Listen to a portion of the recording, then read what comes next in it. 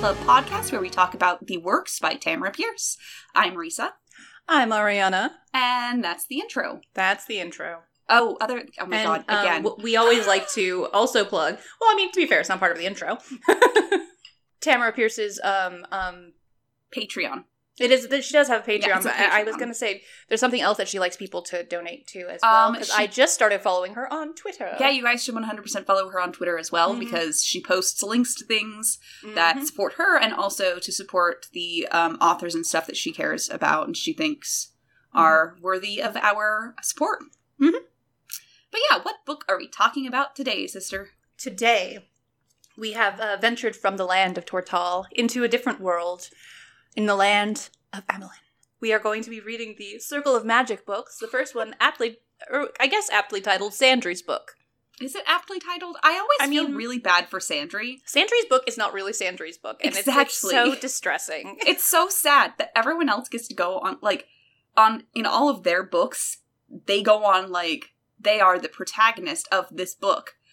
And then Sandry's book is yes, she's very essential to the very last bit, but otherwise, it's really everyone's book. Yeah, and I think the same thing happens with Magic Steps, and I'll get to that when we get to it. When we get to that one, yeah. Give us a few months, and we'll get there. But yeah. Sandry's book. What do we think? Is it a good book? Yeah. I love this book. I love it. End of podcast. See you guys there we next go. Bye. Yeah, because I'm not going to spend an hour gushing about my babies. Oh my god. No, but yeah, this one is... It's such a fun difference between this and the Tortal books, just because it is a difference in her voice as well. Yeah. Because, while this is not the same technical story level as, the Kell books, it is so lovingly told and described, and I just... it's so good. I have to say that I think this quartet counts as middle grade fiction, not young adult.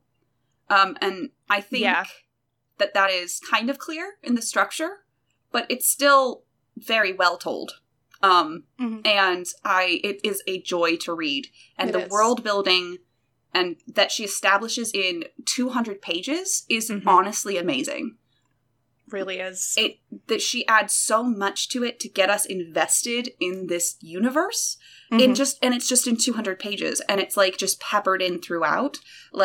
She just leaves you breadcrumbs to kind of then imagine things for yourself. I fucking love it. Okay. Yeah. We should probably get into it. We should. All right. I got the odd chapters this week. So let's go. Chapter 1. We meet our babies. I will continue to refer to them pretty frequently as the babies, my babies, or our babies. Just so you guys are ready for that. We meet our babies in their dark moments. All the events I'm about to describe are happening to children. Little fucking 10-year-olds. Lady Sandraline Fatoran. I feel like one of them is 11. I feel like maybe they're all 11 except for Dasha is 10. I know Dasha's 10. I know that they say she's the youngest. Briar's 10, and they're like, he couldn't be more than... he's 9 maybe, and but he doesn't actually know his birth. Anyway. Yeah. Sorry. Lady Sandraline Fatoran has been trapped in a dark closet which has been magic to hide her. While this magic protected her from the mob which killed everyone, I'm going to tell this in a very joyful voice. That's not what happened, though. It's not that the mob killed everyone. It's that smallpox came through. Okay. Her parents die of... it is so... True. The smallpox is it takes out the entire fucking, place, and then it's being blamed... The smallpox is being blamed on there being foreigners, so then there is an attack on, whatever castle they're staying at, or embassy, or what the fuck ever it is. Because of, that's not fully explained in this one. It's not. That's why I was keeping it simple. I just wanted it to be clear. Okay. All right. It has a huge, foreshadowing for later in the series. Yeah. So anyway, she's been in this closet, and while it has kept her safe, the girl knows that it will also keep rescuers from finding her, since the only person who knew she was there, her nurse, is dead. So in the process of she's losing light and She knows that that's the last thing holding her sanity together. So rather than focus on it, she decides to focus on some of the crafting material she brought with her. I will frequently refer to it, by the way, as crafting material or Lark's Crafting Corner. I'm aware there are better names for them, but that's what we're going with. So she decides, since her light source is nearly burnt out, she decides she's going to braid magic into threads to create light. Like, there's no other way to describe it. Sandry just goes, no, I will do magic even though I have never before because I need to. Universe, make it so. And it does, because she's Sandry. And the world is at her whim. Yeah. Daja Kisubo is a trader, a culture of seafaring traders who finds herself in the wake of a shipwreck, which killed her entire family, crew, everyone. She is no stranger. I have to say that the trader, culture is one of the, we learn so much about it in so few words. So good. It's so amazing. And the kind of, feeling we get of, I don't know how else to describe it. It's just this rich culture, and we also know other people's views on this culture. And it's immediately clear of what we're supposed to think is going on. And it's just, I'm sorry. Yeah. I'm just going to keep doing this. I'm just going to keep interjecting and keep talking about the world building because I fucking love it. Anyway, so everybody else sank. So she... she is no stranger to sea death, so she knows that what she's in for. Without supplies or dry land, she won't survive. She sees Suraku, a trader survival chest made of metal, floating nearby, but it threatens to drift away from her. Daja instinctually reaches out and asks the metal to come to her. She laughs at herself for doing it, but, at the same time, she's still going to keep trying. And to her bewilderment, it obliges. So, Briar Moss, currently known as Roach, is a Dickensian street urchin / thief who has been caught and arrested again. His only respite in the squalor is the bed of moss he has grown in the corner of his cell. This being his third strike, the boy knows he is in for a world of trouble, so he just chills until his sentencing. Honestly, this kid's so fucking laid back. I love this child. I love all of these children. Oh yeah, 100%. But Briar, the entire book just made me go, oh my god, I just want to take him. Yeah. Just take him home with me. It's fine. This is mine now. Thank you. Yeah. It already happens in the book. Yeah. Tristana Chandler comes from a family of merchants, staunchly in the middle of middle class. But they and everyone subsequently has cast her out. They think she's crazy and somehow, or possessed or haunted, or there's a lot of theories out there, but they're definitely certain it's not magic. But then she hears some of her dorm mates in a temple where she's living talking shit about her, and she gets all riled up and laying quietly in her bed. She accidentally weathers them. So I will also be using weather as a verb from here on out. It is at this time Niclaran Goldeneye arrives in each of their stories to save them. He finds Daja in the sea, brings Sandry light by seeing through the magic that hides her, takes custody of Triss and Briar in the temple and courtroom respectively, and brings the children with him. He is the good wizard in the story, which usually ends up being the doctor, so do with that what you will. Also of note, Roach gets the chance to name himself and decides on Briar Moss, Briar being notoriously thorny and guarded, while Moss is soft and forgiving. You gotta get through the Briar to get to the Moss. I love my boy so much. Also, the fact that he chose Briar because one time he tried to climb the wall of a garden of a rich guy to steal stuff, and the briars that were on the wall liked him so much that they dug into his skin. Because they liked him. They did, it's amazing. Chapter 2! In Summersea in Emmeline, Nico takes Sandry to her great-uncle, Duke Verdus IV, the ruler of Emmeline, which I guess means Emmeline is a duchy? I am unclear of what any of these, but I mean, it's fantasy. These Duke could mean anything. Duke could be his first name. It's not his first name. It's not his first name. But it's what? You mean like Führer King Bradley? Yes. King is his name. His name is King Bradley. Okay. But after Sandra admits that she doesn't want to go live with her Namornese relatives, her cousin is the Empress, Vedris... I'm sure they won't come up again. Oh no, Veronine will never come up again, ever. No. But on one side, she is the great niece of the Duke, the ruler of Emmeline. Mm-hmm. But then, on the other side, she is the cousin to the Empress of Namorn, which is a northern country, which is kind of supposed to be Russia a bit, if I remember correctly. Yeah. So, yeah. But, so, Vedris or Verdis? What? Vedris. Yeah, it's Vedris. Thank you. He offers for Sandry to live with him, though he says it would be quite depressing for her. So Nico suggests that she go to the Winding Circle Temple, which is nearby, and everyone agrees to it. Yeah, because totally. They were always going to agree, and Nico likes to pretend like there's a choice. Yes. Off of the coast of Sotat, Daja and Nico await the trader's ruling on Daja's status. They declare her as Changshi, bad luck, and give her a staff with a blank cap which may never receive engravings to show that other traders shouldn't interact with her lest they catch her bad luck. Daja accepts her fate, but Nico declares that he'll take her to Winding Circle Temple when they'll appreciate her. I love Nico. Nico's so good. I really appreciate the adults in this book way more than I did the last time that I read this, because they're just, oh my god. Yeah, you guys are going to hear me say a lot, I would die for this person. It's just going to, and it's always true. It's always true. But in Sotat, Nico hires men to bathe Briar, which seems weird, but in the book it isn't, I swear. It seems like such a fucking weird and it does. Just squicky thing, but it's not. Somehow it's completely fine. In all fairness, you know, he's a wild cat. Like, yes. He just is, so...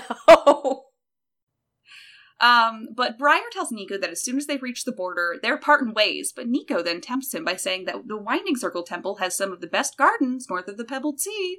Briar pretends to not be interested until Nico mentions a greenhouse, something Briar has never heard of, which piques his interest. He's like, I mean, he's probably wrong, but, like, I don't know, we'll see.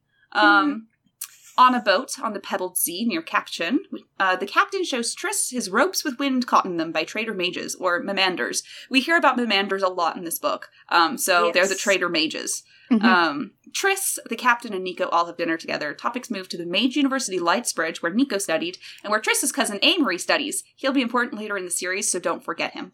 Will he, though? Yes. Yes. When Nico asks if Triss wants to be a mage, a very sore spot with her, she runs out into the deck of the ship, where a storm is in progress. Triss then plays with ball lightning, like, as if it's an old friend, which I love. Triss sees that Nico is watching and she gets all huffy, like, that just happens all the time in this book. But he offers to take her to Winding Circle Temple. For a chance at being treated better than ever in her life, Triss agrees reluctantly. She's like... It gives her some hopes, and then she's like, but they're just going to be dashed, because my hopes are always... I'm like, oh, baby, this poor... so... Like, they just... everybody threw this child away, and I hate it. Yeah. I hate it so much. Like, just leave her alone. Yeah. Chapter 3. Sandry sits with the other noble girls in the dining hall at Winding Circle Temple, and she's bored to tears. She then sees Daja being bullied for being a traitor. Essentially, they are Romani people in this world. Yeah. Like, that's essentially, so they're throwing a lot of, thief, oh, did you find any, did you come to steal some babies to sacrifice for your magic? Yeah. And it's like, Jesus Christ, these people. It's very clear. So anyway, Sandry sees this, and hating bullies, also probably thinking of Parisi, who was the nurse that hid her and died and was also of traitor culture, goes to befriend the girl, and she takes her into her protection. Daja tells her in traitor talk that she's getting into more trouble than she needs, and Sandry replies that she doesn't give a shit about the other nobles, and she tells the nobles off, but, you know... she pours milk onto a girl's fucking plate, because she's just like, I'm sorry... just pours it. I didn't realize until this very this part right here how frequently Daja just grins. Yeah. Like dangerously grins. She's just like, hi. Yeah, you guys have to deal with me now. Yeah. This also just sets up that Daja doesn't fit in because people are prejudiced, and Sandry has no social filter and stands up for people. My babbies. Elsewhere, same place, Triss is just trying to mind her own business, yet she's being berated by Temple Dedicate because why are you so weird? If you weren't so weird and antisocial, you'd be better off. Not that I've heard this speech a bunch in my youth. Bitch won't step off, so Triss weathers her. People need to stop fucking with this kid. Like, just let her be. Later, when she's being left to the principal's office, essentially, Triss manages to summon a bolt of lightning to scare the Dedicate. Briar is attacked in the boys' dorms at the temple under the guise that he stole something from one of the other boys. He uses his street smarts to point out the boy who was accusing him was the one that actually took the item. And by the way, Briar knows that it is a fake-ass item. It is not worth as much as the kid's saying it is. And he would never stoop so low as to steal something that shitty. Yeah. So, don't insult him. He's a thief. A good thief. But he gets in trouble anyway for having knives in his dorm. But clearly he needed them. Yeah. He got fucking attacked. They cornered him under his bed. Anyway, one by one, Nico picks up the four... No, Daja goes for a walk. Oh, that's right. Sorry, I forgot, because I hate it. Daja goes for a walk without her traitor staff for the last time because she realizes that after this that she needs it for protection. She is attacked by some of the kids who were picking on her in the dining hall. Jesus. She manages to get some hits in. She's a really good fighter with the staff. She managed to get some hits in. It's noted that she's the only one in the group who was brought to discipline for her own safety instead of those around her. And I hate it, because fuck these kids. They're horrible. Ugh. One by one, Nico picks the four up and plops them into Discipline Cottage. But he seems to have been expecting to do so anyway. Oh, yeah. So, Nico walks Triss and Sandry, the last two to go, to discipline himself. On their way, another earthquake hits, which leaves Triss feeling sick and even more huffy than usual. They reach the cottage, which is beautiful. Read page 47 for description. Because it's just... Yeah. Leaving the road before they reached the temple's north entrance, Nico opened a small gate and led them down a path to a stone cottage. Framed by gardens, the house was neat and clean, the roof well thatched, the shutters and door painted dark green. On either side of the main building, the whitewashed stone supported additions. One was built of solid wood, pierced by windows. The other was a wooden frame with sheer cloth spanning its open sides. It's like it's their rooms on the Spiritfarer ship. Yeah, it's just... Honestly, it's so, ingrained. It's just this beautiful image to me. It's just it's like a happy place. And then I love it. When they entered, a boy with coarse-cut black hair was sniffing dried herbs that hung in bunches near the hearth. Briar can literally just not stop himself from fucking around with plants. He, even when it is actually detrimental to himself, he's still thinking about growing things, and I absolutely love this child. Yes. Ugh. We then meet Lark, one of the two Earth Dedicates who run Discipline. Our moms. This is mom number one. This is mom one. Mom one, and then there's mom two. They're canonically, they are in a relationship. I want to put that out there. Yes. I had to argue with a childhood friend about this. I was like, no, they're obviously lesbians. Which isn't, to be fair, isn't true, because they're in a polyamorous relationship, and one of them is a lesbian, and the other one is bi, canonically. So I love that. We get into that in later books, so. We do. I just think it's very... the representation in this world of, these different people is so good. It's like there are very few white people. Mm-hmm. Though technically we have two for main characters, so there's that. But it's just fantastic to me because Lark is described as having dark golden skin. Mm-hmm. Briar is described as having dark coppery skin. Daja is described to be a dark black girl. Mm-hmm. Frostpine. Frostpine is a deep black as well, is listed as he was just very dark black. I love this. I want to say that Daja thinks he's just like so deep. It's that's like, important to me. I like that she specifically went for darker skinned black people for her characters. Yes. I love that. I wish it was reflected in the book covers. Because the book covers that I've seen for Daja have been light-skinned, black representations. But that's, like, it's still the wealth of characters in this book. Like, Moonstream, the literal head of the Winding Circle Temple, the principal, is black. Yeah, basically Miss Principal. Yeah, but she's, like, the head of the temple. I don't remember what it is, but I love that. That's just something that's amazing to me about this. Like, and she makes all of the cultures so separate, and we see that in different parts. Oh my god. It's like, they're all, like, in this bit, when they're all meeting each other, Briar says, oh, a bunch of kids. You know, you throw a bunch of kids in here, and Sandry's like, why are we talking about baby goats? And Lark has to be like, kids is street cant for children. Oh, it is so. Ugh. And then they all adopt that. They all start saying it. They pick up on his thieves. Okay, sorry. Get back to it. They reach the cottage, which is beautiful. When they enter, they find Briar and Triss. Triss is racist about traitors, which isn't a surprise. But it's still very disappointing. They all split up to pick their rooms. Briar and Sandry on the first floor, Triss and Daja on the second. Sandry gets the room attached to Lark's workshop, and Briar has the room attached to Rosethorn's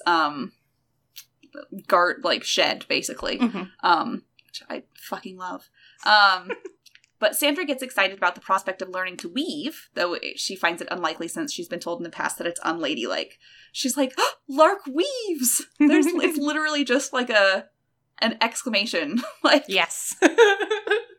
Triss takes the room where she can see the outer wall of the temple near the sea. She also sees that she could easily sneak down the roof from there. Daja goes to her room where she's placed her suraku, where Sandry then joins her. They talk about how Sandry is wearing all black to mourn her parents. They have like this really nice talk about talking about like, oh, they're porcupines. Oh, I've seen porcupines before. Oh, at a menagerie? No, when I went to such and such place, right? And she specifically gets into it.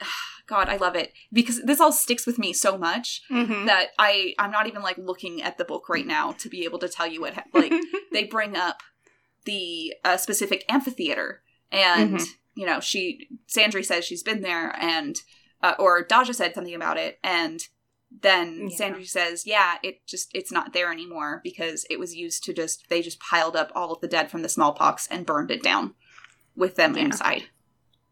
And it's like, shit, man. And it's like, oh, that's why you're wearing all black. And so Daja then says, you know, it's like, yes, and that's why I'm wearing, no. Sandry then says, yeah, so that's why you're wearing all scarlet. Because that's how traitors mourn. Briar sticks his nose in to show that he also knows traitor talk. So Daja and Briar playfully annoy each other because they're good. They are like, to me, Daja has such a great relationship with all of the other characters. Really, I love them all so much. But, like, she and Briar are the most, like, they're even-headed. Like, they're practical, I think is a good way to put it. Is that when things are going on, those two will, like, come together to come up with practical solutions for the problems that are happening right now. In ways that the other two never have had to in their life as much.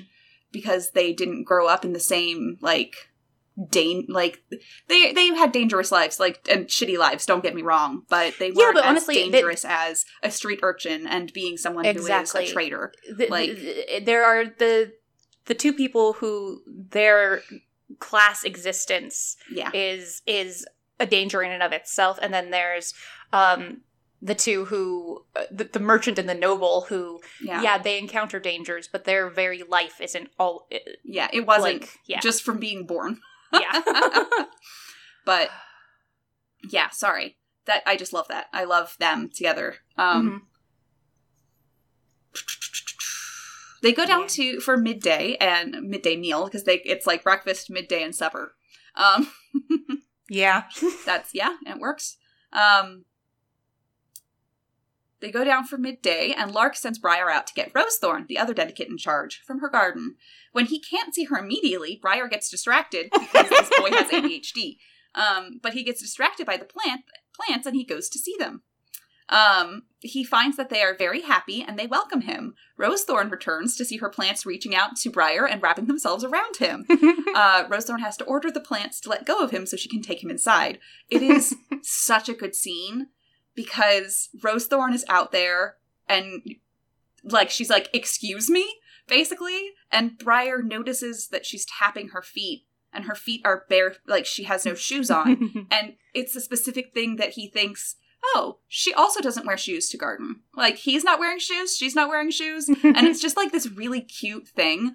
Briar and Rosethorn are just, so good. My god, it's such a, okay, but Rosethorn's like, okay, let him down, put him down.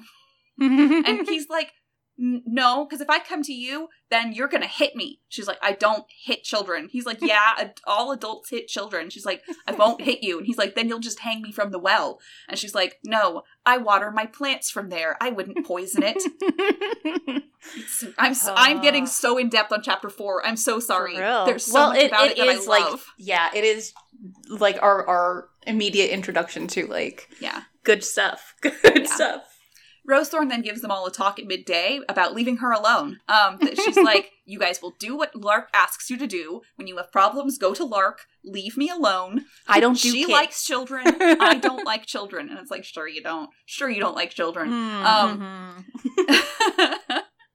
But then she's just kind of, and then she just fucks off.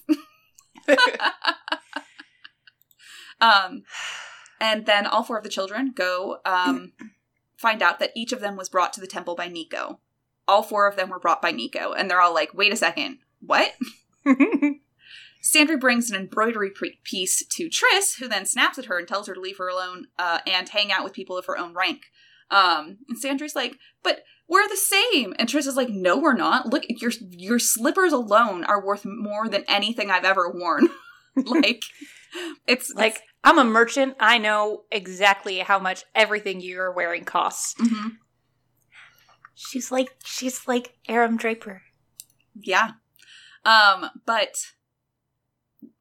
then when Sandry will leave, but she also leaves the embroidery.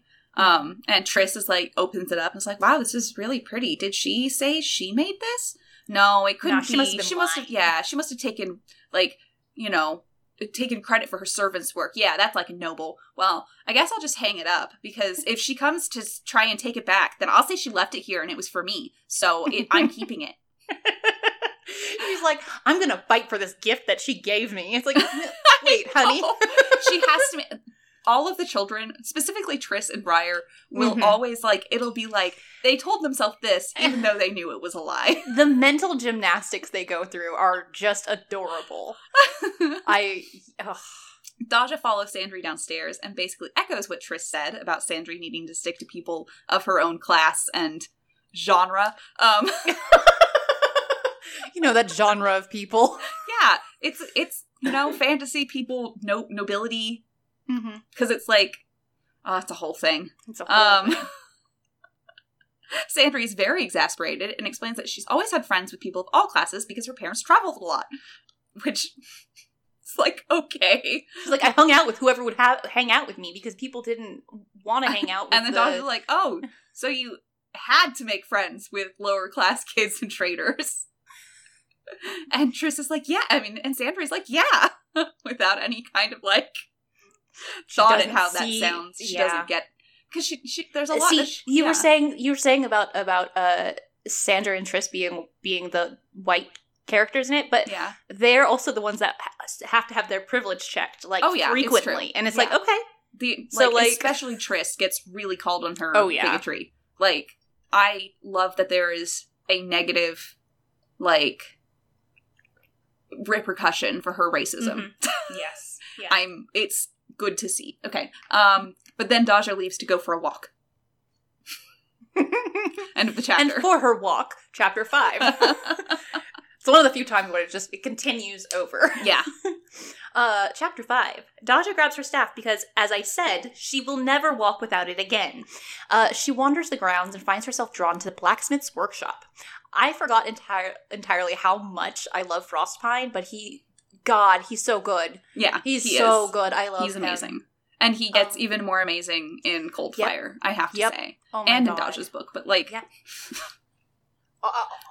As I said, I really appreciate the way all 4 of these adults handle the children and handle, because throughout we see, I'll get to it, okay? Yeah. This is basically the chapter when it starts happening. So anyway, she finds Frostpine. There he is. And he's in the middle of making a door handle. With his apprentice off running an errand, he asks Daja to help him, and she immediately is enchanted by the work and every sense metal work touches. It's great, because I do love that she really engages the senses in this book, Tamara Pierce, that is, because it's how things smell, how they taste magically, how what kind of sound you get from like hitting this kind of metal on this kind of metal, and it's a delight.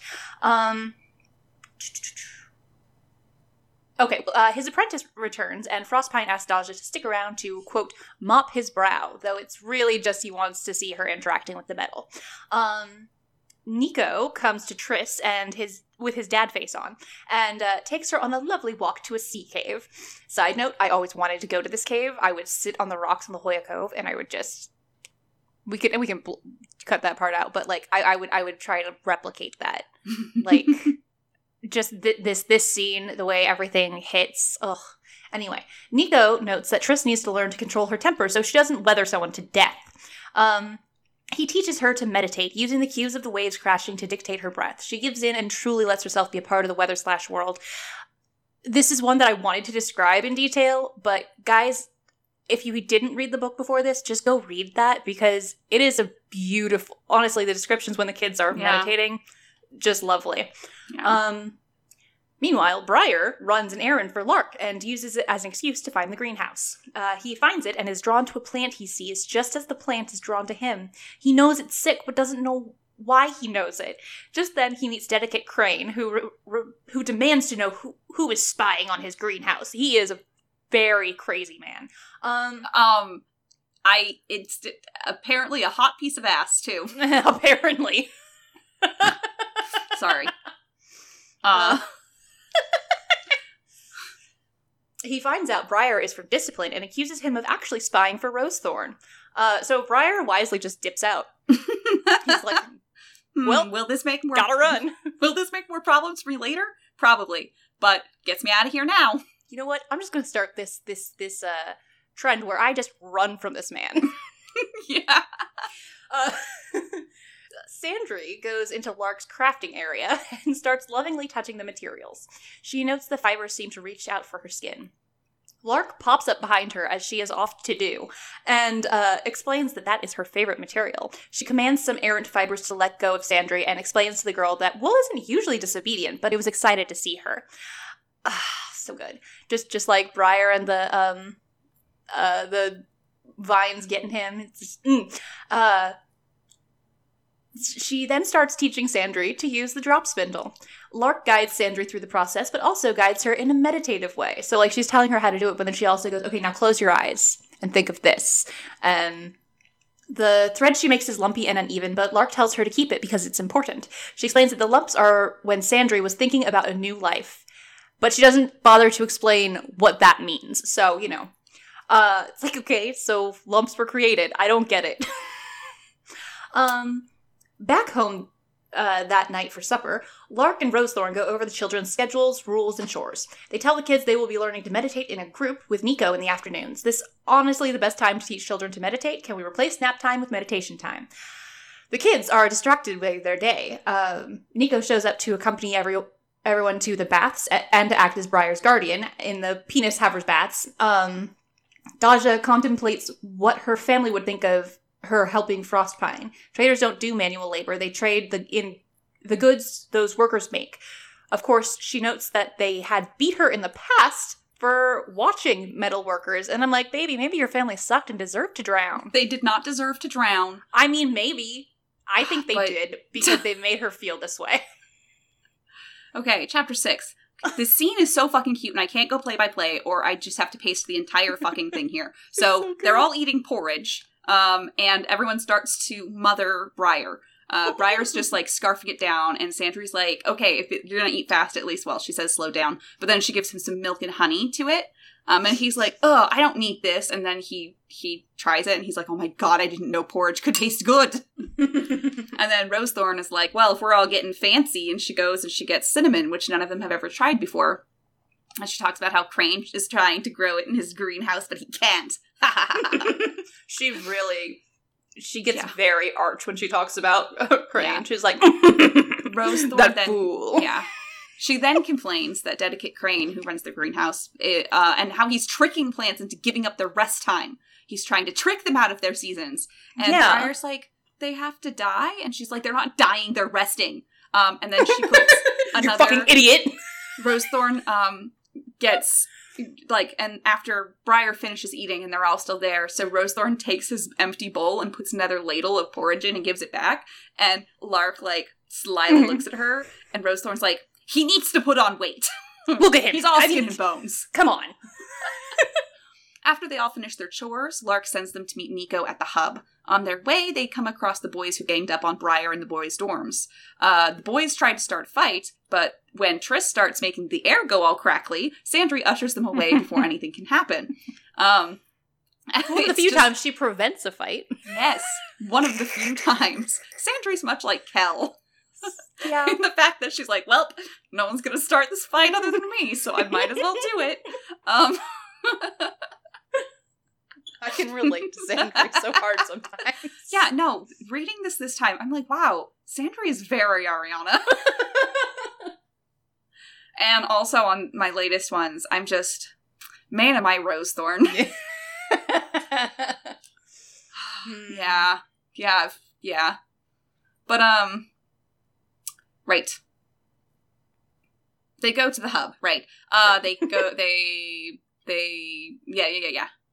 They all go do a meditating lesson with Nico in a floor of the hub so magic can't leak out of it, which they're all like, huh, weird. That's weird. Let's go. On one floor, there are people doing divination by listening on the wind, and this makes Triss like, what? Because she thought the voices she heard on the wind were just her going crazy. Because that's what happens when people tell you it's just you being crazy. Yeah. Briar and Triss, then when they all get back, Briar and Triss chill on the roof during the rest period. Another cute Briar thing where he's like, I don't want to have to hear a girl babble. And then Triss doesn't talk, so he's like, okay, what you doing? And then they obviously I'm going to have to drag whatever's going on out of her. It's like, Briar, you don't have to do shit, man. He's just like, other people just babble so much. And what's going on with your day? What are you doing? But they watch the clouds form, and then he realizes he doesn't want Triss to leave, and he's like, and he realizes that, she probably wasn't going to leave, and he realized that he's glad, or something like that. Yeah.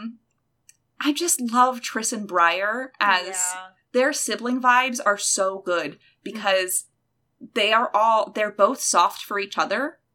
Yeah. Like, I love that, because they're both, like, put up a very, protective wall around themselves. Triss, which is very prickly, and Briar's, which is very just, like, he uses humor to, cover things up. So, they lower those together. Sorry, I'm just...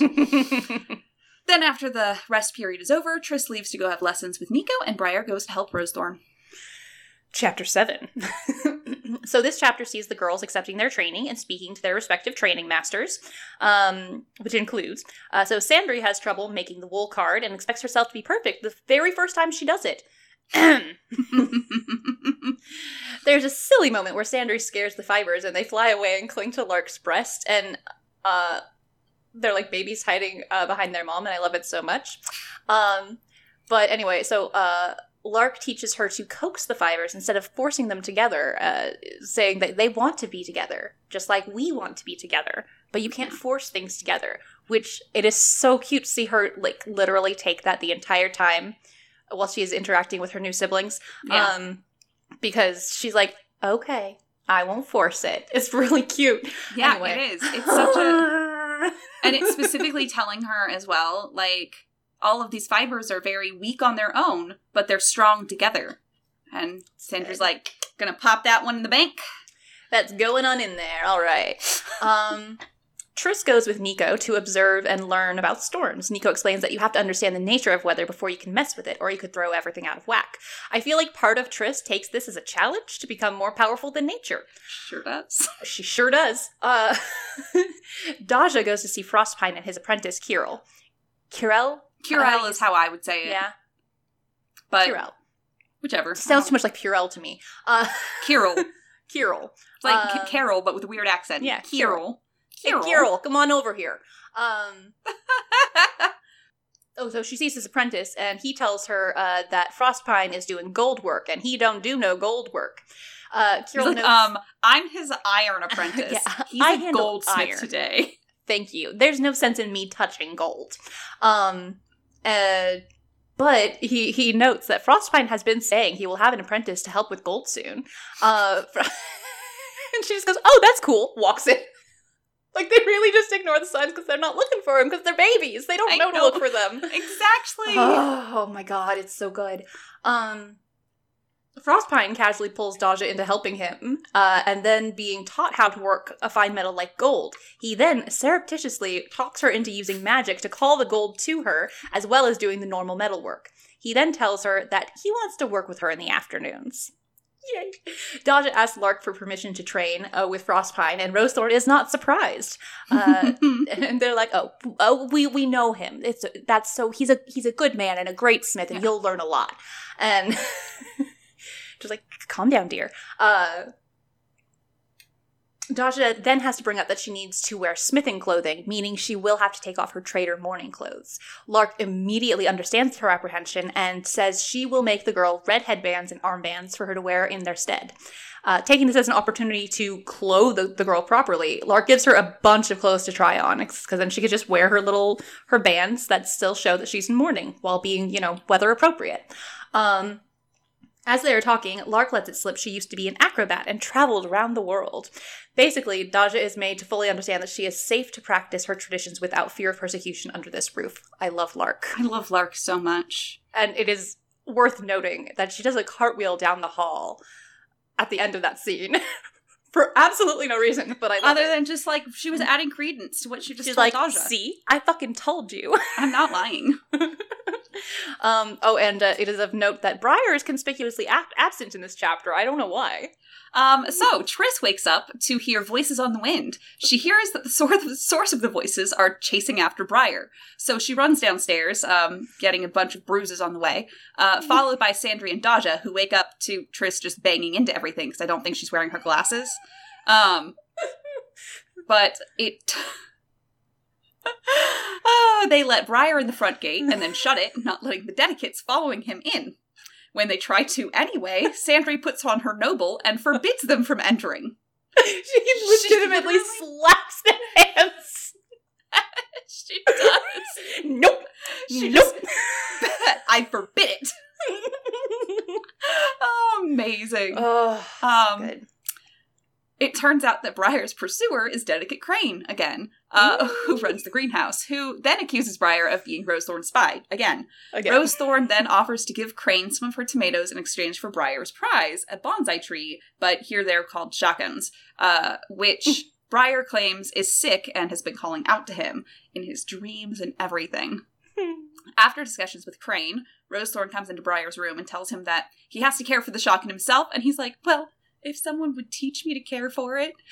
Yeah. It's like, she's like, yes, we'll have to do it. Look, I'm doing this for the plant, not for you, okay? Yeah. Yeah, it's totally not for you. I definitely totally no am not soft for you. No. No. Don't care. Ugh. I love Rosethorn. I feel like we should just end every chapter with, I love this character. I mean, we have been. We have been. Chapter 9, we get a cute scene where Triss has to teach the rich kid and the street urchin how to do basic housekeeping. She starts to feel superior because she thinks it is savage that Briar grew up without a house to clean. So Briar casually throws in that he lived in the sewer with rats, just to make her uncomfortable, because it's fun to make Normie squirm. Sandry giggles. Gotta tell you, sometimes if you grew up in a rough way, when you're just brutally honest about the way you grew up, it can scare the shit out of people who grew up in, like, middle-class households. Yeah. It's hilarious to do. It's great. I don't know, it's just one of the funniest things. If you can do it, I highly recommend it. It is a great source of enjoyment.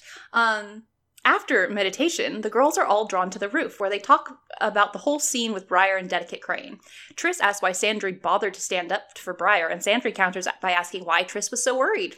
Because they are connected, whether they like it or not. Briar overhears this conversation, but has the good sense not to mention to it. So basically, after meditation, all 4 of them just drifted up there. And I love it. I love it so much. So good. Rosethorn begins to teach Briar about caring for his Shockin, and the benefits it gets from pruning. She tries to explain that Briar can't just shower his plants with magic without saying he can't shower his plants with magic. She explains that overgrowth is the way you burn a plant out because it isn't putting energy where it needs it, which is a very important lesson to learn in general. I have to trim my mint plant because I didn't want to, but now those bits are dying, and I'm like, ugh. Yeah. Guess I gotta do that. Anyway, It happens with my aloe plant. Yeah. Ugh. Anyway, Sandry is mad she isn't an expert spinner in a week. And Lark is like, whoa, kid, chill the fuck out. Take a walk. Enjoy the scenery. Sandry goes to get some air and finds Briar putting up a sill under his window for his Shockin. He was crying because pruning the plant hurt the plant and therefore him. Sandry, instead of, questioning why it would hurt him, goes, well, is it a bad hurt or a good hurt? Like, is it something painful or is it a good natural thing? Like something going where it belongs? And Briar likens it to pulling a baby tooth, which seems to put it into perspective for him as well as her. She asks to pet his tree. And he tells her as long as she doesn't scare or hurt it. I love them so much. I know. They're just so good. This is such a pure, oh my god. Oh, they're all so good. I love them so much. Daja works with Frostpine and Curl with some metal work. It's all going fine, and I love the way they all work together. But then Curl sees Daja catch a red-hot metal rod in her bare hands. And Frostpine stops him from distracting Daja, / drawing her attention to the fact that she did that. And also takes the metal rod with his bare hands, which she suddenly realizes, he hasn't been wearing gloves this whole time, has he? Afterward, Daja overhears Frostpine lecturing Curl that he knew things would be strange in his shop. The apprentice shoots back, he didn't expect to see a little girl defying nature. Frostpine points out that Curl has seen him do it on countless occasions, but Curl counters that Frostpine is a great smith mage who has studied it for decades, not a little girl who comes by it naturally. And she just sort of tucks that away in her mind and doesn't think about it. It's like, Daja. That's for a later date. That's going up in the vaults. That night, oh my god, and right down to the sea imagery. Sorry. Yeah. That's crazy. That night, the children are exhausted, and it's a good thing, too, because they need to get to bed early. Lark and Rosethorn announce they will be leaving before dawn to travel to the market and sell some wares. They all go to the market at dawn, and after a busy morning of tending the stall, they have midday and the children are sent with some money to enjoy the market. After spending their money on various things, mostly sweets, Sandra hears an animal being harmed.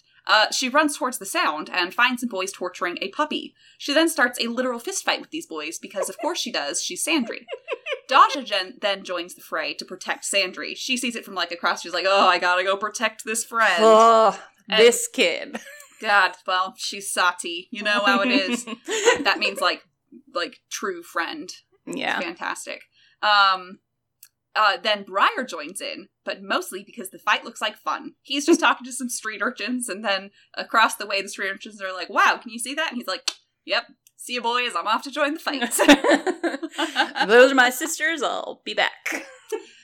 When Triss sees what's happening, she doesn't know what to do because she doesn't want to go get hurt, and she knows that she's no help in a fight. So she decides to reach down to the harbor and pull some water up to dump on the fight to break it up. This is just like, yeah, I'll just do this. But as that's what people do to break up fights. They dump water on them. Yeah, and I can just get the water from there to here. But someone bumps into her, turning her around, which in turn causes Triss's water to become a water spout, and it gets out of her control, and it comes right to her. The water spout beats the shit out of the boys, but when it moves towards the puppy, Triss tries to stop it. I love her priorities. But it won't listen. Lark saves the day by thinking on her feet and using her spinning magic to unspin the water spout, which I love. So good. And that's a point where Nico legit is just like, yes, this can happen. No, that's later. But it's still this fucking thing. The water spout, nope. They try to leave. They try to leave before anyone realizes that they were the reason for all the chaos, but they are met by a mob who demand them to pay. But just at that moment, Duke Vedris and Nico arrive on horseback. After hearing what Sandry has to say about the incident, he offers to pay for the healer's bills of the boys, but then says that anyone who claims the reimbursement must also pay the fine for cruelty to animals, which means none of them take him up on it. Well, only if when they speak to a truthsayer, they can deny the charges of animal abuse, which they cannot. So, the last bit of business with the mob is Triss's use of magic. Vedris declares that she is confined to Winding Circle until Nico can get her magic under control. Finally, the mob disperses. They all go out to eat with Vedris, which I love. And then Briar and Rosethorn have a really cute scene about his magic, page 145. He put a hand on her arm. Nico was wrong. I'm no mage. Rosethorn looked meaningful at the hand on her sleeve until he withdrew it, a blush staining his gold-brown cheeks. It's no accident that Nico was at your sentencing. He had a premonition of a boy with green magic in him. I knew he was right when I heard my bean plants welcome you. You got them all excited, my buck. They wanted to throw out seed pods a month early. I had to be stern with them. That ain't magic, he protested. Of course it is, and important magic at that. The most important to my way of thinking. You don't need to share that with Lark or Nico. I'm a thief, he protested. I bet you had a lot of plants like moss and mushrooms in whatever hole you lived in, she said, her dark eyes sharp. I bet strange things happened to you in Rich Man's Gardens. The boy hung his head, rubbing a thumb over the deep scars in his palm. Rosethorn touched the hand. Her fingertips found each large, dimpled pock left by the vine whose name he had taken. I just love it. It's so good. And it's just, I totally didn't even include the part where he hugs Rosethorn because she says she'll help him take care of the Shockin earlier. He literally just goes and hugs her and makes her just, like, basically blush. Like, get out of here. No, I'm not mothering you. What are you talking about? No, there's not a mothering bone in my body. No. Have some more porridge. On their way back in the cart, they named the puppy Little Bear. I would die for Little Bear. Yes. The children discuss the new knowledge that they all have magic. Sandry has a cute scene with her uncle. Then there's an earthquake that Triss warns before it happens. It sounds like I just said she warns the earthquake. No, she warns about the... I'm just going to stop trying. After the earthquake, the children tell Nico that he will talk with them. He basically tells them... Sorry, I was just going to say, and Rosethorn goes, oh, well, if you're going to speak with the children, I'm just going to go on over, I'll take your horse in for you. And he's like, you coward. Yeah. He explains that they all have ambient magic, not academic, but not in those words yet, which is why magic testers didn't find them. After this talk, the children fall asleep in the wagon on their way home to discipline. But he didn't want to limit their way of thinking. I skipped that line. So he didn't want to tell them that they had magic. He wanted them to come at the situations open-minded, because if you tell a child you're a smith mage and you go into a smithy and it's not immediately easy for you, you're going to get discouraged and stuff, and it's going to limit your way of thinking about it, as opposed to just sending her into a smithy with a smith mage and just kind of letting her experience it and, like, forming her own ideas about, like, her relationship to metal and heat and stuff in that way. Yeah, or even harder, like, he talks about, telling Triss, oh yeah, no, you're a weather mage, and since she doesn't believe that, her shutting down and being unwilling to find it out. Yeah, it's good. Yeah, again, I love Nico in this. I don't think I really appreciated Nico's contributions the first time through, or the second time through of reading these books. Yeah, I got it this time. Yeah, chapter 11. The next day, Nico explains the importance of meditating, and now that they know they have magic. He tells them they're meant to learn the discipline to use their magic in a safe way. This is why the cottage is named as such. Daja races to Frostpine as quickly as she can and asks him why he never said anything about her magic. Frostpine basically says that wasn't necessary to the start. He's just like, because you don't need that to do metal work. Yeah. Frostpine basically says, did I say that twice? Yeah. No, I didn't. I meant write it twice. Sorry. Oh, okay. No. Frostpine basically says that it wasn't necessary at the start, that she needed to learn metalwork first, and the magic would come later. She tells him she wants to learn everything, and he quickly obliges. He asks her to tell him what kind of metals he has under cloths before she looks at them. He wants her to use magic to sense the metals. She guesses some easy, but when she gets to one that confuses her, she has to figure out why. It's bronze, because it's copper and tin. And they just have this adorable little metal nerd moment, because they're like, oh, you almost got me. I did. Good job, Slater girl. Yeah, I really like she didn't even have to touch the gold to know what it was. Like, I know that one. I know that one from a mile away. We get a really cute family moment where the kids are studying things and the moms are chilling. Briar is interested in Sandry's drop spindle and says he wants to learn how. Rosethorn encourages him because it's a good skill, especially for someone who needs string in gardening. All the while, Sandry's wool has gotten stuck to Briar and she has to use magic deliberately for the first time. Yeah. So good. The kids set about their new studies alongside their chores and meditation work. They are hanging out one day and Triss asked why Daja is called Trongshi. Because Briar will just jokingly call her Trongshi, and she doesn't take it as a bad thing from him because she knows he's using it ironically. Yeah. The other three explain it means essentially bad luck, and Triss can't imagine what Daja could have done to deserve the title. Daja explains about her ship sinking and her family dying, and the babbies are notably closer for it. And Sandry's like, maybe Briar can stop calling her that then? And he's like, oh no, it doesn't matter what I say. You don't have to care about what a track says. Or a cack says. Jesus Christ. Yeah. Track. What the fuck is that? K-A-Q, just for people to know. K-A-Q. Yeah. Cack is how I was pronouncing it in my head. I pronounce it cock every single time in my head. I don't think it's supposed to be cock. I don't think it is either, but that's how my brain does it. Sure. But it's a cute scene with Daja and Briar teasing each other, and he's pestering Sandry by tickling her neck with straw, and then totally acting like he's not doing anything, and they're just so good. Anyway. And then doesn't she use the straw to, hit him or something? With her magic? Maybe. That sounds right. Because they also discuss, he's like, so, Trongshi, tell us what you're being taught from Frostpine. And they're all, I love how interested they all are in each other's teachings. And the fact that they all start learning spinning. Oh. So good.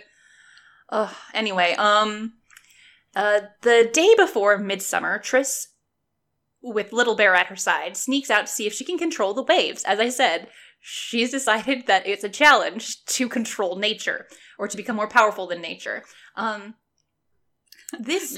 people who did this died, but I'm built different. I'm built different, okay? I am to all those people. Rip to all those other people who died from doing this.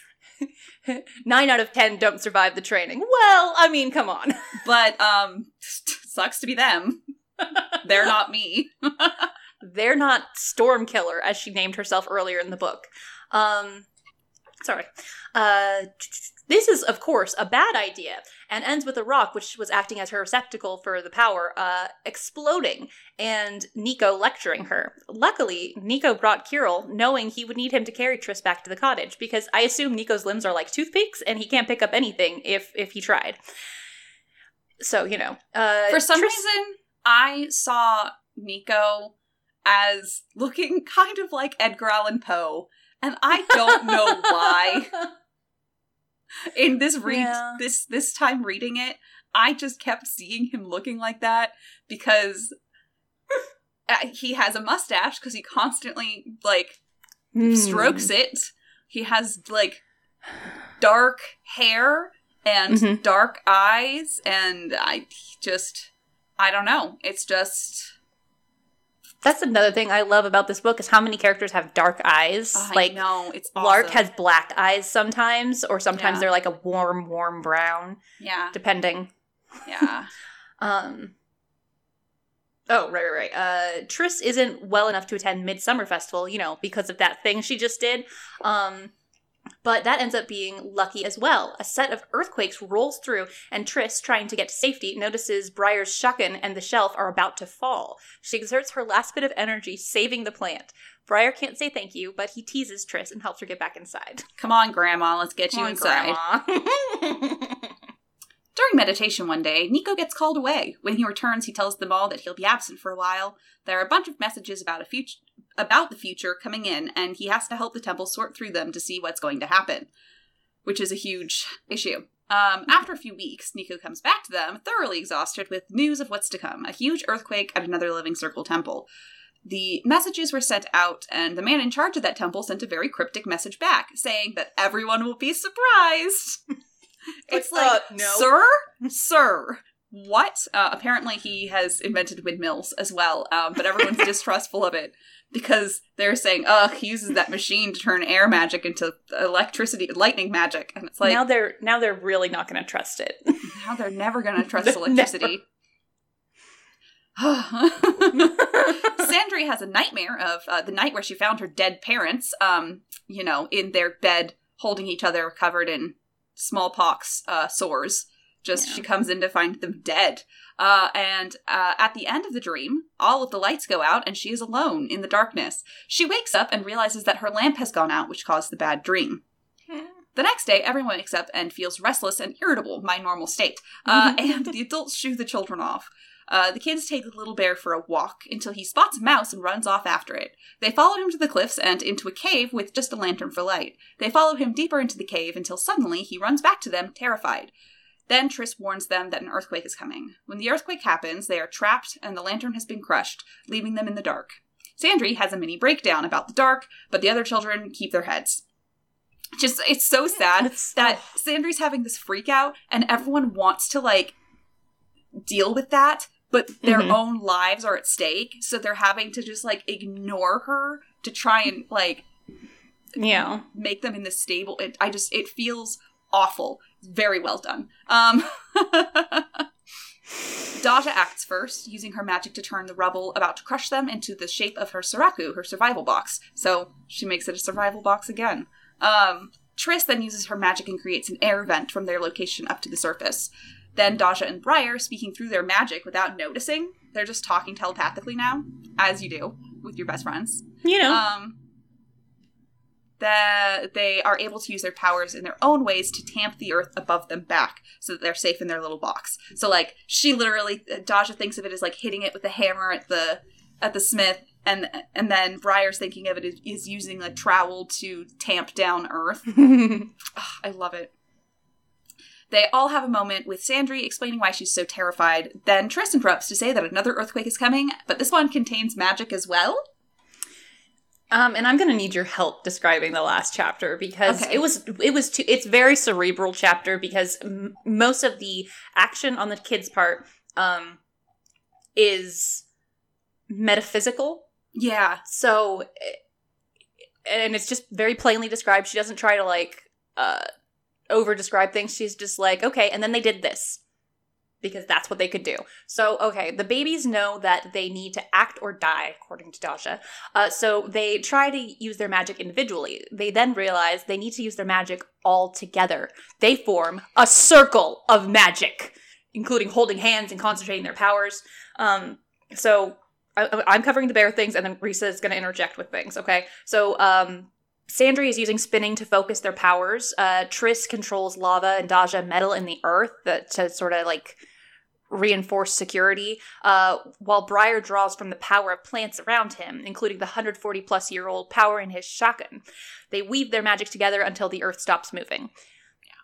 Yeah, like, pretty much. I mean, like, that's specific, and the whole thing is like, they were like, Daja, can you take the metals around us and like make them into something? And she tries, and she's like, no, I need heat. I need heat. And Triss is like, well, I can, reach down and get the there's lava down under us. And Daja's like, I can't reach that far. And Triss is like, I can, but I can't melt metal. So that's when and Briar's like, well, if only we could use these magic things together. And Sandry's just like, oh my gosh, on their own they're weak, but together they're strong. So she makes them all grab a lump each on the first piece of string she ever made, which the 4 lumps. So she has them all grab a lump, and she says to put their, like, a little bit of themselves into it. So it's like Daja, puts in like the smell of metal or something like that. Mm-hmm. It's like always, it's like, yeah, it's so, I love it so much. And then Sandry uses that as a leader thread on her spindle when she's spinning their energies together and helping them all like create strength from one another. Mm-hmm. And just kind of melds them as well. Yeah, and as the process goes, they all have discovered that they are magically connected and can speak telepathically from here on out. Yeah. But then everything gets like it's too much when the earthquake hits. Mm-hmm. And they all start feeling like they're like, are we gonna be able to hold this? Yeah, basically they're like, they can't access like the shotgun and stuff like that anymore. The spindle faltered, the threads that connected them began to fade in Sandry's magical vision. The shotgun started to draw away from Briar. Triss broke the other's grips of her hands, scrabbling through the water she sensed, outside her reach. So it's like they're all breaking apart because, like, it's just so much. However, thankfully, the entire cave that they're in gets brought to the surface. Their little survival box that they're in gets brought to the surface by earth dedicates, who just bring them all the way up. And then all of their teachers are there. Mm-hmm. Kind of like when Nancy gets out of the tomb in Secret of the Scarlet Hand. Anyway. Yeah, but no one is just... But nobody rhymes. No one is talking in verse. And that's a little bit of Peppered and Nancy Drew stuff for you Just Hortal Sisters listeners. But Rosethorn, I don't care for children, is like, she's just basically trying to get through to the kids without killing the roots of the things that are protecting them. No, you idiot, you'll kill the roots. It's just, it's so good. And so basically from there on, we do get to know that the children are more connected. Triss offers to teach Briar to read, which he's been keeping secret the whole time. She's like, I saw that you don't actually read what's on the chore board. You wait until everybody else is doing their chores to find out what yours is.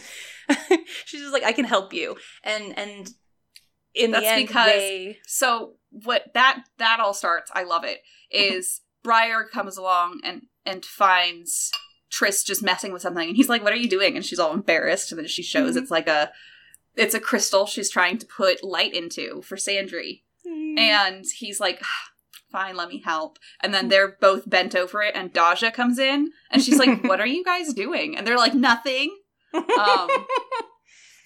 And so then Daja helps them. And so they give Sandry a nightlight. You'd better let me that help, Daja said. Dodge put the stone in her cupped palms. Briar cradled her hands, and with his, Triss covered them. 3 sets of lungs began a long, steady breath. And so they imbue it with magic and give it to Sandry so that she never has to be afraid of the dark again. And they give her a little pouch to put it in so that she always has light with her. I love it so much. It's so thoughtful. And just like, as you guys might have guessed, we like the book. We do. Quite a bit. I said on my Goodreads review, reading this book is like a lazy late August afternoon. And I don't know how else to describe it. Yeah. No, it is. It's just, and I have to tell you, reading the copy that Risa always had, and I told Risa, but I found little teeth marks where our cat liked to try to get attention while we were reading, so she'd bite books. But yeah, it's everything about the whole experience is just so comfy. It is. Because there are high stakes, but they're not so high that, like, yeah, it ruins this story about these little kids. You know what I mean? It's not about, like, nations having huge wars. It's not about, just threats to the entire human race and stuff like that. It's 4 children coming together and overcoming their past traumas to be able to create something new and be part of a family. Mm-hmm. And I think that is so pure and just, it left a very big impression on me, I think. Yeah. I just think it is so lovingly told, and just, it is. You just feel the care that was put into it, and like the love and the world building. Mm-hmm. And just like the way that, they describe certain things being like what other children, like not every character in the world knows everything that we would know, So it's not like they all know what cinnamon is. It's not, they don't all know like what a porcupine is. Yeah. I think that's just, she just makes all of the different nations feel so, what's the word?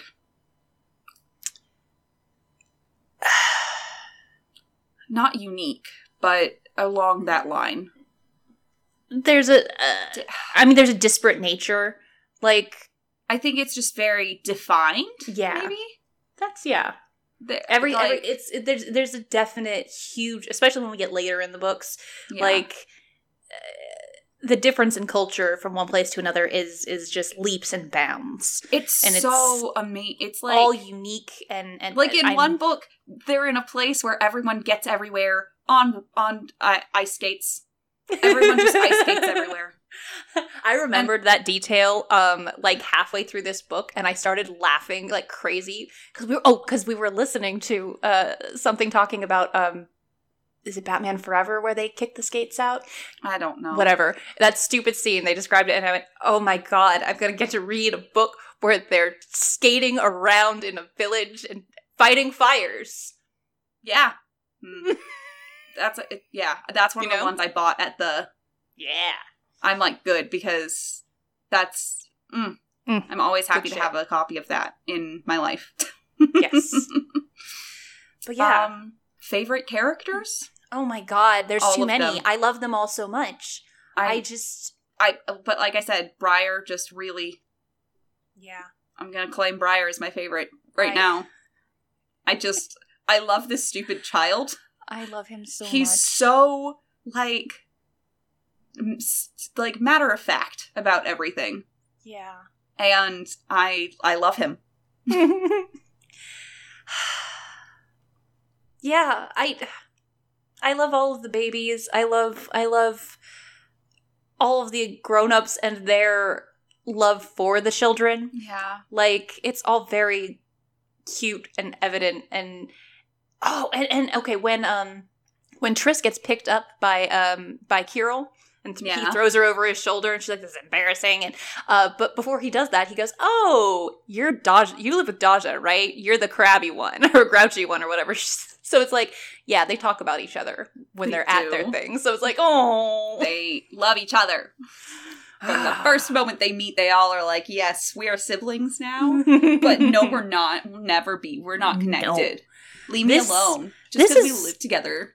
This is one I'd like to see turned into a series or something. Yeah. Like this would be a good one to animate or to do live action. Either way. Yeah. This is a story that needs to just be like...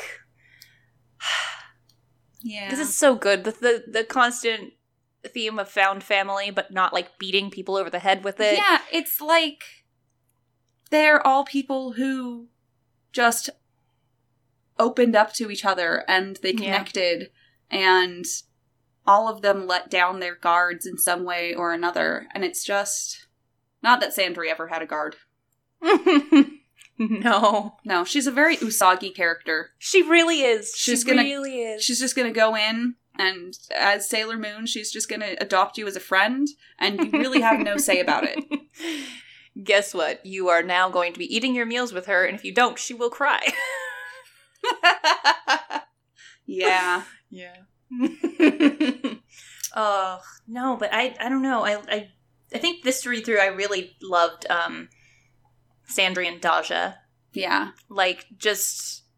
Daja their relationship, their instant relationship is great, but then also them individually, they're so good, and they're so... they're ones who, because each of them pair up in certain ways. Like, well, yeah, anyway, but Sandry and Daja are the ones who feel a level of responsibility. And so, and it's just interesting to watch them going through that, and it's so good. Yeah. Guys, it's so good. It's so good. Is there anything we don't like about it? I don't like that my babies had to endure that stuff. Yeah. I don't like that they throw children away. I don't like that. I mostly, but those are all things that we're not supposed to like. Yeah. What I actually don't like is that, like we said at the beginning, this isn't Sandry's book. It isn't. I mean, the way that it's Sandry's book is that she has the idea to spin all their power together and come back into it, and like, well, she's brought them together, and she's the one who kind of saves the day then by being able to spin all their powers together. She spends the whole time like sort of starting to form them, and so that everybody's starting to become more and more intertwined. There's less of the like one-on-ones and more of them being all together, all four of them, or maybe just three of them at a time. Either way, like they're becoming more together, more intertwined. And so I think she is their linchpin. Yeah. Which I think is why Will of the Empress ends up working out the way it does. Oh, but Will of the Empress is way more of a Sandry book than this one ever could be. Yeah, hang in there, Sandry lovers, because Will of the Empress is amazing. That's her book. Yeah, but don't expect Magic Steps to really be about her either, because it's not. Poor Sandry. She really just gets the short end of the stick. But yeah. Yeah, that's the book. Do we have a headcanon about it? I did, but now I don't. I have I thought a couple of them. Frostpine just doesn't wear shirts. I don't think he ever wears any shirts. And if he does have to wear a shirt, he leaves it unbuttoned all the way. That's just Frostpine in my head. I want you guys to understand that I imagine Frostpine very sexy. Oh, God, yes. I'm just like... Yes. Yeah, I imagine him very sexy. He's strong. But he's got that, like, actual strong person strong, not dehydrated Hollywood man strong. Right. Practical strong. Yeah. We also know that he's wiry. So, like, Mm-hmm. But, yeah. Yeah, that's the book. Yeah. What are we reading? Oh, wait, what's your headcanon? I just said mine a lot.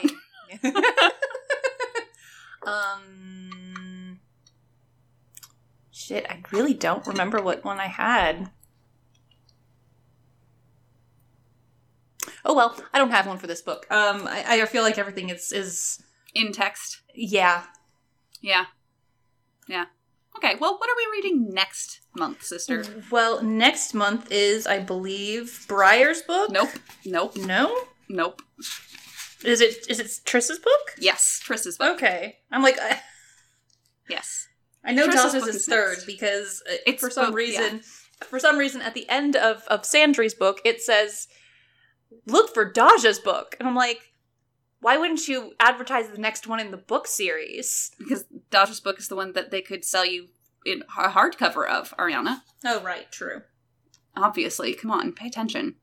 Why would they want to sell you a paperback?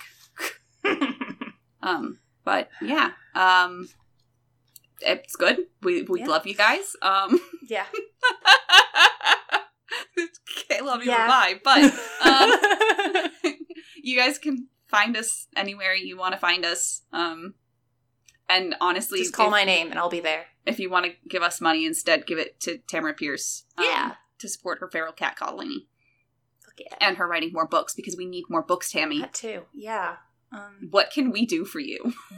How can we facilitate this? Just please let us help you. But yeah, so I'm Marisa. I'm Ariana. And we hope you guys keep reading.